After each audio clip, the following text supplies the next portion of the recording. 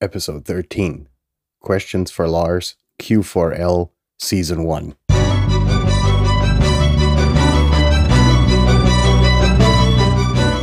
You're listening to the very best podcast in the world on health, wealth, and happiness.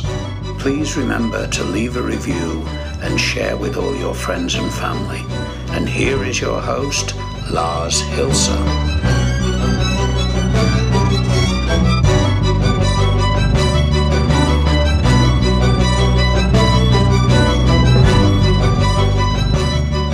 Good morning, good evening, good night, ladies and gentlemen, boys and girls, dear listeners, dear friends, dear relatives, dear L's and G's and B's and T's and Q's and I's and dots and dashes. I ain't mentioned that one in a long time. It's hump day. And as I threatened you earlier, this is the season 1 of Questions for Lars, short Q4L, because I have been getting inquiries. And seriously, though, there have been some questions that came in. Some had to do with, well, they were private, so I answered them in private. Others I thought would deliver a certain amount of clarification in what I did, what the podcast is about, what the concept of the show is, and so on and so forth. So without further ado, I will start with the questions. And the first question comes from Mariska in Barcelona, who asks, Lars, you have experienced a lot of interesting people in your life. Who do you idolize most? And how did they help you grow? And, perhaps you will be more picturesque in the telling of your adventures. Dear Mariska, thanks for the kudos. And yes, I shall attempt to be more picturesque. I kind of love that word. And how's Barcelona doing? First of all, a hi to Barcelona. Now, to get to your questions, who do I idolize most and how did they help me grow? First of all, I ceased to idolize anyone in my life. And here's the reason. The moment you start idolizing someone or trying to live their life rather than your own, number one, you're putting them on a pedestal and yourself below them, right? You're looking up to someone. And there's nothing wrong about getting a hold of, some of their character traits and mimicking them and growing by that. Now, that part of your question is quite easily answered. There were so many people that helped me grow that it would probably blow this show way out of proportion if I were to mention everyone that helped me grow, because it's not that I looked up to one particular person or anything. It was just the large sum of individual experiences with probably a few hundred people that I got rather closely involved with during my high-flying times, everybody had something to offer, something to bring to the table. Now, these could be positive experiences that ended in positive influences on myself, but it could be negative experiences. You know how I mentioned these two freaks that I worked with in the dominance episode, right? Those are people who, by their negative influence, taught me probably a lot more than your average Joe that you meet and work with, right? So that being said, I hope that answers your question, even though the answer was quite brief, to be perfectly blunt. But I think that it pretty much in a nutshell, answers what you were asking. If not, email me again and I will get into more detail. Question 2 comes from Azim. And it says, Dear Mr. Lars, congratulations to your podcast. I was excited to find your podcast. My name is Azim, and I was the butler of one of your clients a few years ago. My question is, how do I become wealthy to become more interesting? That's a bit of a jiffy. I have to tell you the story about Azim. Azim was, in fact, the butler of a client that I worked for. And this was a more or less unpleasant experience in that it was a wealthy family and their kid was subject to a kidnapping attempt. Now, I had been put in touch with the father of that kid through a lawyer that we both were mutually acquainted with, due to the fact that I was very open in being interested in the human mind. And I had told the lawyer at a lunch that we had that I was experimenting with lucid dreaming to eradicate traumatic experiences from the human mind. And obviously this got relayed to the client, and the rest is history. Now, Azim was actually a butler for this father of the kid who was subject to a kidnapping attempt. And Azim was really a really diligent person. Very, in touch with himself, the environment, very observant, and just a very interesting person to be around. Very humble, very dutiful, just an interesting person. It's like you have people that are very interesting. And Azim, thank you so much. I don't know what you've been doing, man. This has been so many years. And I'm so glad that you somehow found the podcast and actually found the time to reach out and answer questions.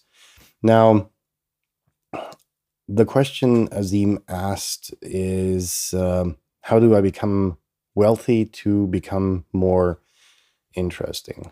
And I think we have to differentiate here, because wealth and interesting, it may even be a contradiction in terms, simply because I've met so many people who were wealthy that were anything but interesting. They were lame, they were paranoid, they were, just boring. And then there were, not poor people, because everybody's rich in a sense, right? But poor people in a monetary sense. For instance, really in my youth, we spent a lot of time at a local river where there was this weird dude who was living on a sailboat, and didn't have a mast, and it didn't have a sail on it. Well, he had that stored somewhere, but the boat was just in some marina where he paid a little bit of rent, and just by, just doing handyman work, really, he was a mason. And this dude was, despite the fact that he was, and he was quite frank about it, so I'm going to be as well.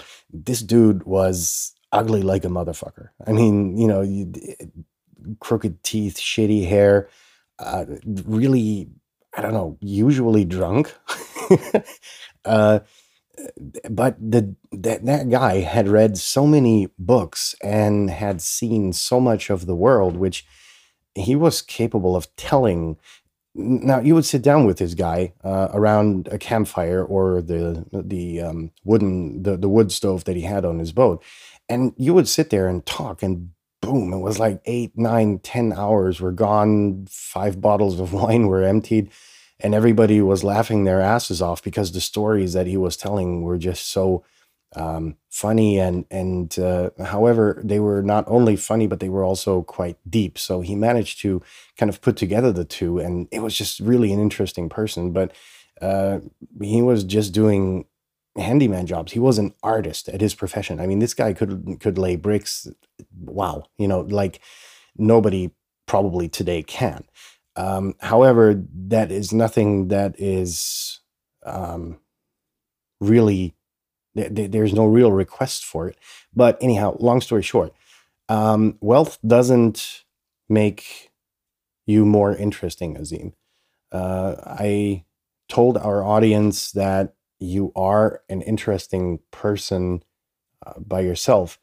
And what I did notice was that upon your question and thinking about how to answer it, was that I did spend an inadequate amount of time on the wealth pillar of the podcast. So thanks for making me aware of that. However, for fairness, do please stay tuned. There will be more answers and more details about the wealth aspect. I shall focus more on it. Sorry that I haven't. But let's dig into your question just a little bit. Now, you become wealthy by working your ass off, usually, or you find a niche that can and has to be a void in the market that has to be filled very quickly, or you create a desire for a product that you have, and the desire kind of is woken in everyone, and everybody needs your product, and you sell millions and billions of them, and you become wealthy that way. And that's the part of monetary wealth, right? In yesterday's episode, I mentioned that health is another aspect of wealth. Sorry, because you want to kind of have as much time as possible with the fruit that is your wealth that you accumulated. Now, in the job you're doing, it is just, how good are you? How professional are you? I can imagine, I don't know if you're still with the same employer.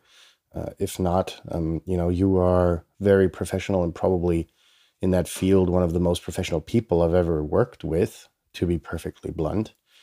And I could imagine that you could be making a lot more money just by becoming even more professional, looking for an employer that really values your services. And due to the fact that, you work obscene hours, so you obviously have not a lot of time to spend that money. So it's about saving and investing it rather than spending it, and then thereby create a residual income, for instance, through property, which might be an interesting aspect to go in your situation in life. You don't say, but I don't even know if you're still in that field of business, but yeah, that will be my 2 cents on that. Hope that was helpful. If not, write me another email, and we'll stay in touch that way. It was great that you reached out. Third question comes from Samira in Dubai. Well, we do have a global audience. Dear Lars, I find your podcast very motivating, yet as a successful businesswoman, I often feel lonely. I don't have a partner to share my success with because I'm too busy. I feel awkward because it's unusual for a woman to be without someone. How have you managed to find your better half? If it weren't for the last part of the question, I would have taken this for a cheesy pickup line. But I found my better half in a professional setting. It was one of the last projects that I did working. And we just went out for lunch, and the spark just sparked, and since then the rest is history. And not written into any history books, because we all wouldn't want that. Sorry if you hear some clapping around. I'm trying to kill a mosquito that's flying around me right now. To answer your question, what is stronger, Samira? Is it your urge to fill the void in your life with someone to share your success with? Is this really a void that you actually feel, or because you explicitly mention it, that it's unusual for a woman to be without someone? No, it's not. If you're, it's a relationship can only live on so much compromise, and if you're not a person willing to make a lot of compromises, then by all means, enjoy yourself.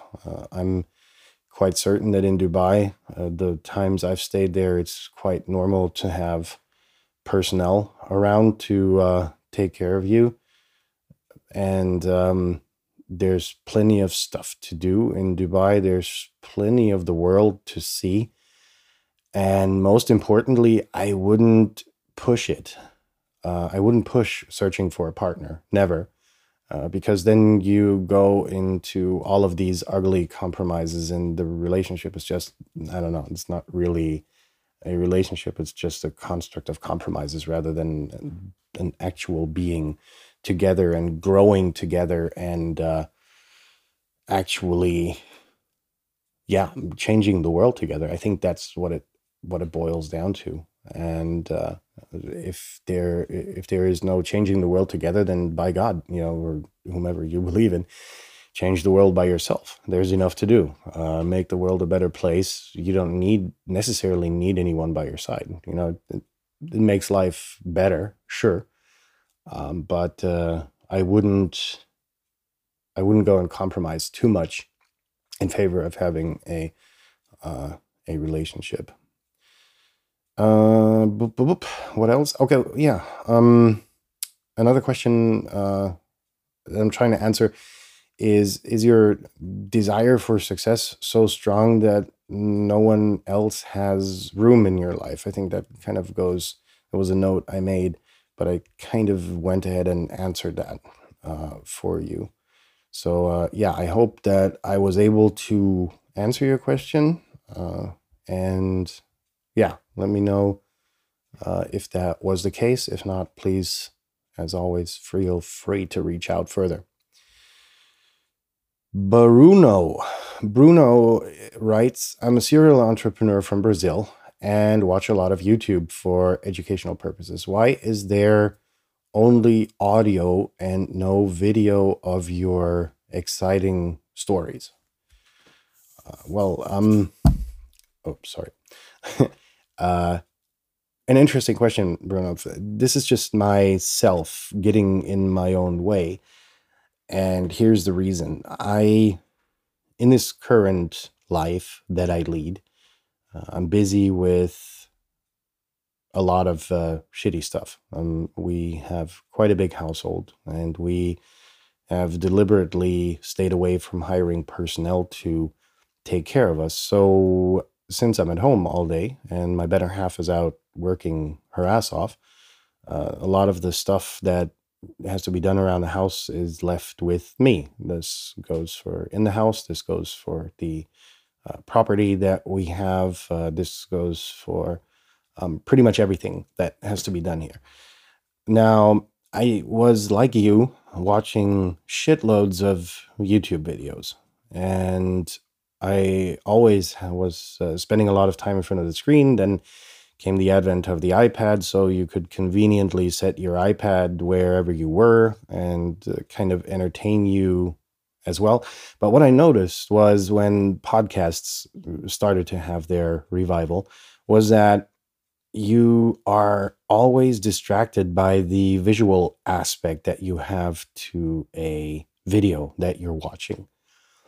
And most of the people that do podcasts actually also have a video of the interview that they do. I'm thinking of Joe Rogan or Lex Fridman. Those are some of the people that I follow.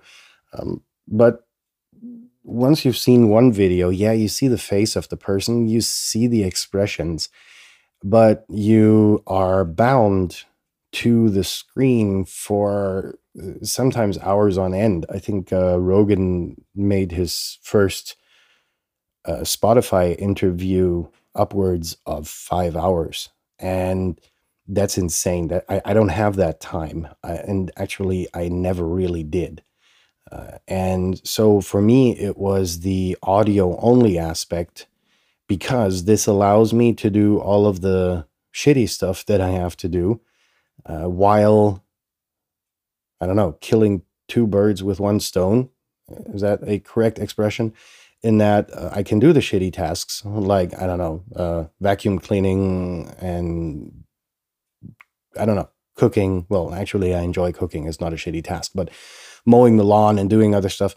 And I'm not wasting that time entirely. In that I'm actually learning by really listening to the podcast. So I'm still aware of my surroundings. I can drive the tractor to mow the lawn. I can operate the vacuum cleaner throughout the house. And yeah, it allows me much more liberty than it would to be, I don't know, trying to set up a screen and watch YouTube videos. Now, most of the good YouTube producers also have a podcast running of their show, to name it the other way around.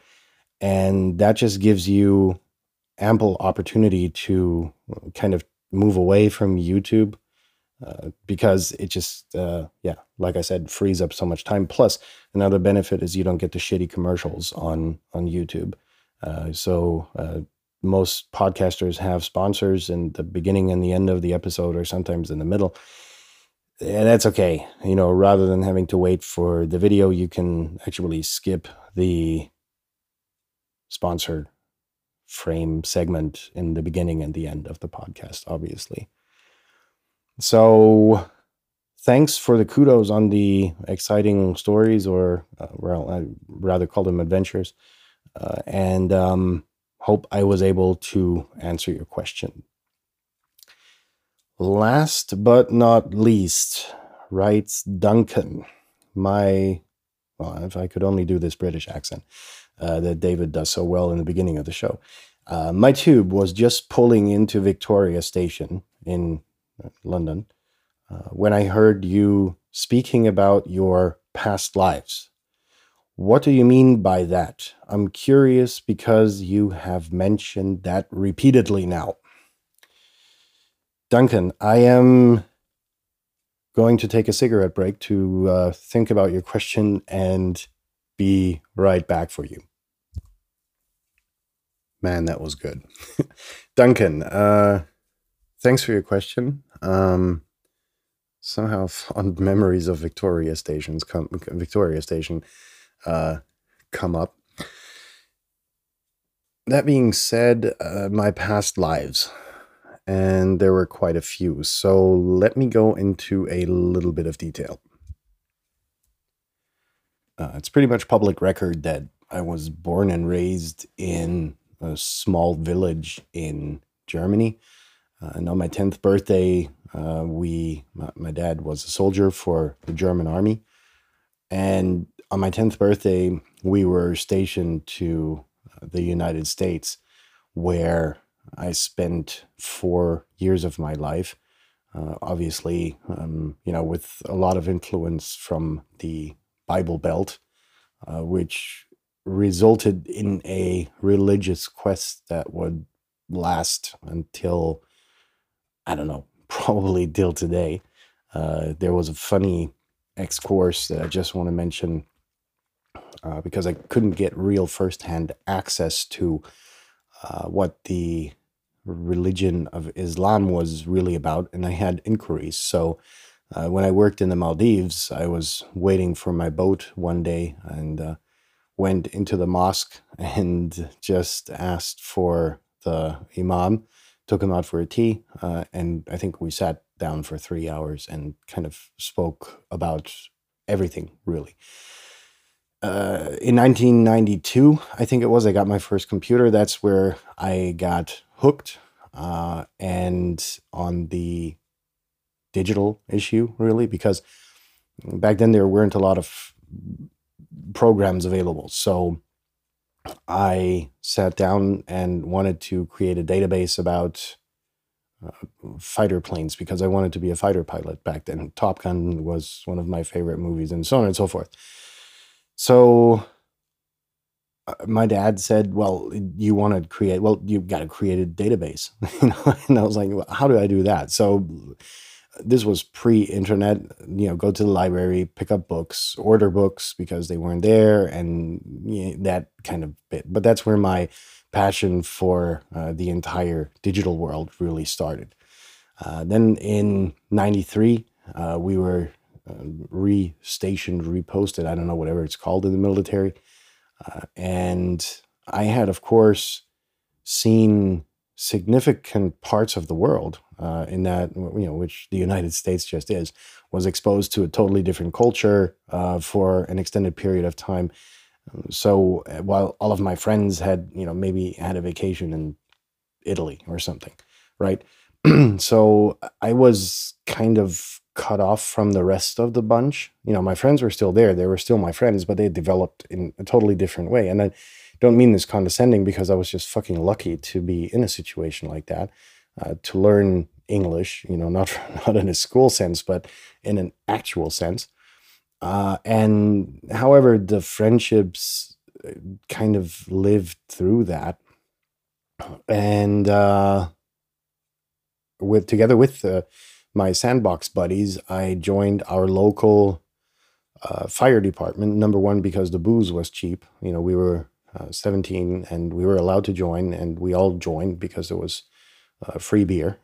And however, that came with another aspect of getting introduced to hands-on physics on how fires work, how firefighting works, how a lot of other stuff really works, which been limited to in theoretical physics classes, which just bored me to fucking death. So then in 1999, I think it was, I started my vocational training in the financial sector, which would probably in the English world be equivalent to college degree. Until that time, I had a roller coaster ride of a school career, if you will, because when we came back from the States, it was like drugs and alcohol and women were so much more important than paying attention in school. Plus, I was very gifted in that I was always able to solve the problems that I was confronted with, but in a way that didn't necessarily go in line with the ways that the schools wanted to have the problems solved. So that was a bit of a contributing factor to my school roller coaster career, which ended me up in that insurance bit. And I then joined a very large insurance and financial company, worked for them for a few years, and did start to notice that I really suck at corporate politics. I just wasn't, didn't have the time to play the corporate politics games. So things happened, and I said, okay, fuck the system. I'm going to go back to my roots, which was the digital world. I felt much more comfortable there and really saw a disastrous but very financially interesting sector in the internet. And the internet that I saw had so many points of improvement that I spent probably north of 16 hours, 17 hours a day just working, trying to find ways to improve the web. And the one thing I didn't think about that was probably one of the most stupid decisions in my life was that you need clients. Nobody really told me about that. It was easy picking up clients for insurance and finance products because you had them there and they need them. But the stuff that I was developing people didn't know that they needed it, but they needed it badly.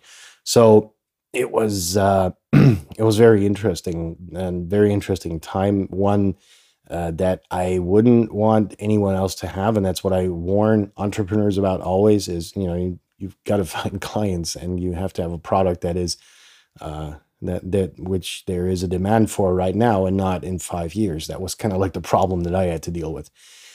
And then in 2008, I was invited to a software conference in the Netherlands to give a speech about search engine optimization, which I'd become very good at, insanely good at, actually, at the time. And it was actually one case where I had a client. He ran a little business, and I'd built his website and optimized it to a degree where he called me up 4 months after it went online and said, "Can you please make it stop? I can't serve all of these clients that are coming my way." So those were really interesting times, but not only on a local marketing, SEO marketing level, but also on a global scale. I was quite influential. However, in 2008, I came across this dude from the Belgian police. I think he was at this conference in the Netherlands as well.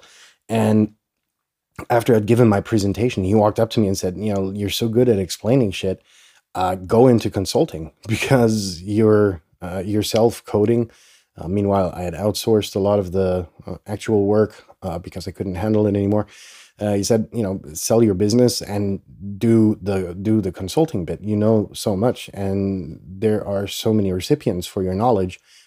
Go." And then I kind of contemplated on that, and actually did go into freelance consulting after that, but I kept the company for another few years on the side just to fulfill the projects with all of the bullshit that I thought up when consulting.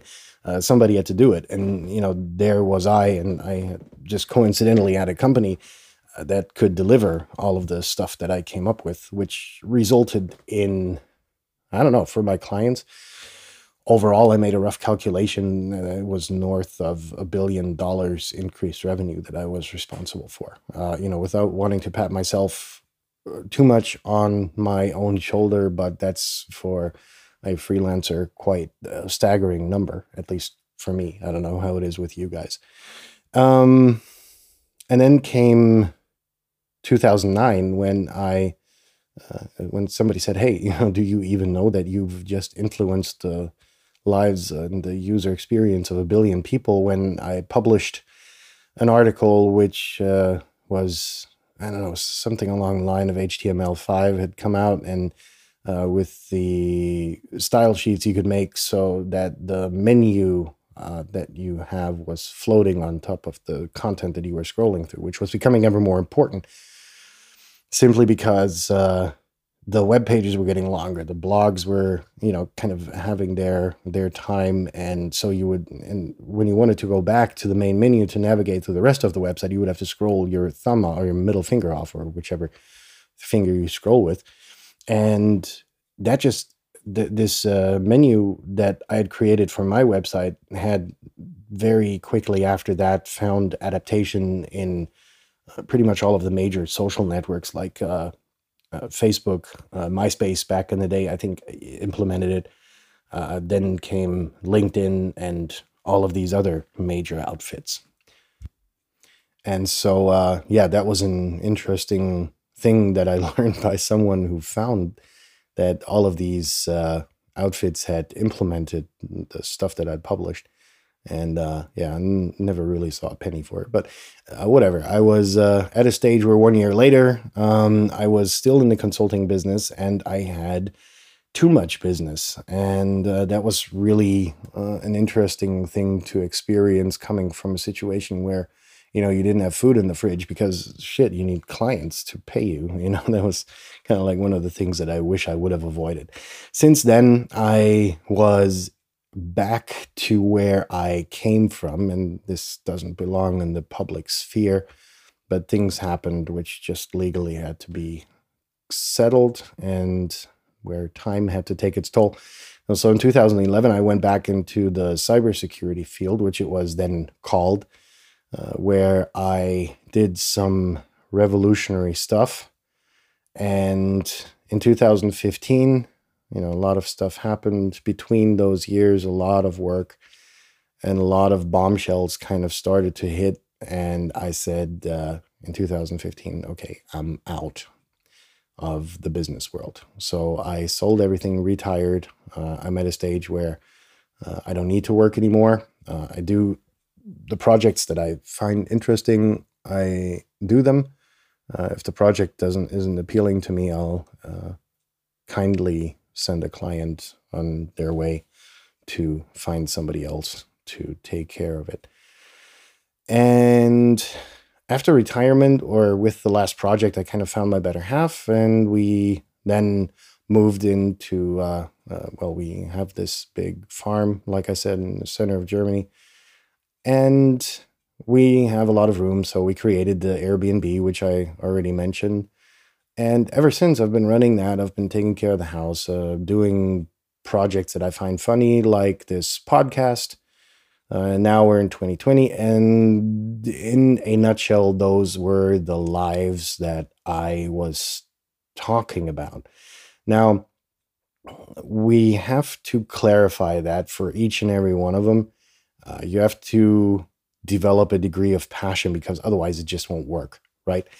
If you go into something half-heartedly, it just fucking sucks. You don't have fun doing it, and then it becomes a burden more than a challenge. And that was the case even with the Airbnb business, when we hadn't hired personnel yet to do the cleaning and so on and so forth. It was just beginning to become more of a burden than actually a fun thing to do. And the same goes for cooking, for instance, which I find insanely meditative. We hardly go out to restaurants, because I found that, with a little bit of effort, you can cook much better than the food you would get at any restaurant. And you know where the produce comes from, because you grow it in your garden, and at least parts of it. And you're much more careful and mindful when you're out shopping the produce, which you actually turn into a yummy meal, and the time before, and celebrating the meal, and even the shitty bits of cleaning the pots, as I mentioned in the earlier question, was like, you can listen to interesting podcasts while doing so, because otherwise you'll be, just downtime. This actually combines the shitty job with something fun, which is learning, and understanding is always fun. Duncan, I hope that I was able to answer your question. One short question, last but not least, I think I thought Duncan was the last, but I hadn't scrolled down enough, is Skylar, who writes, I don't know where Skylar is from, can't even determine. And Skylar says that she was very positively influenced by the third episode of the podcast, because she was around a very domineering boss who was an idiot, and she just found the information and the way I told my experience is so helpful that she asked whether there is a way to donate to the show. Yes, there is. I'm not going to make a big fuss about it. If you want to donate, write me an email, ask me for the Bitcoin address or alternatives, and I'll send that to you. Now, those were the questions that I kind of selected. I didn't want to go above 30 minutes. I fucked that up. But I hope that the answers shed a little bit of light into everybody's questions. In tomorrow's episode, we'll be talking about envy porn, which I found a very interesting topic to kind of do in between hump day and the weekend. I hope to see you there. Hope this was interesting. If you have questions and comments, as always, please email the very best podcast in the world at gmail.com. And if enough questions come together again, I will do a season 2 of the Q4L format. Until tomorrow, I wish you a good night, a successful day, and a good morning, wherever in the world you are. Stay tuned. See you tomorrow. Peace out.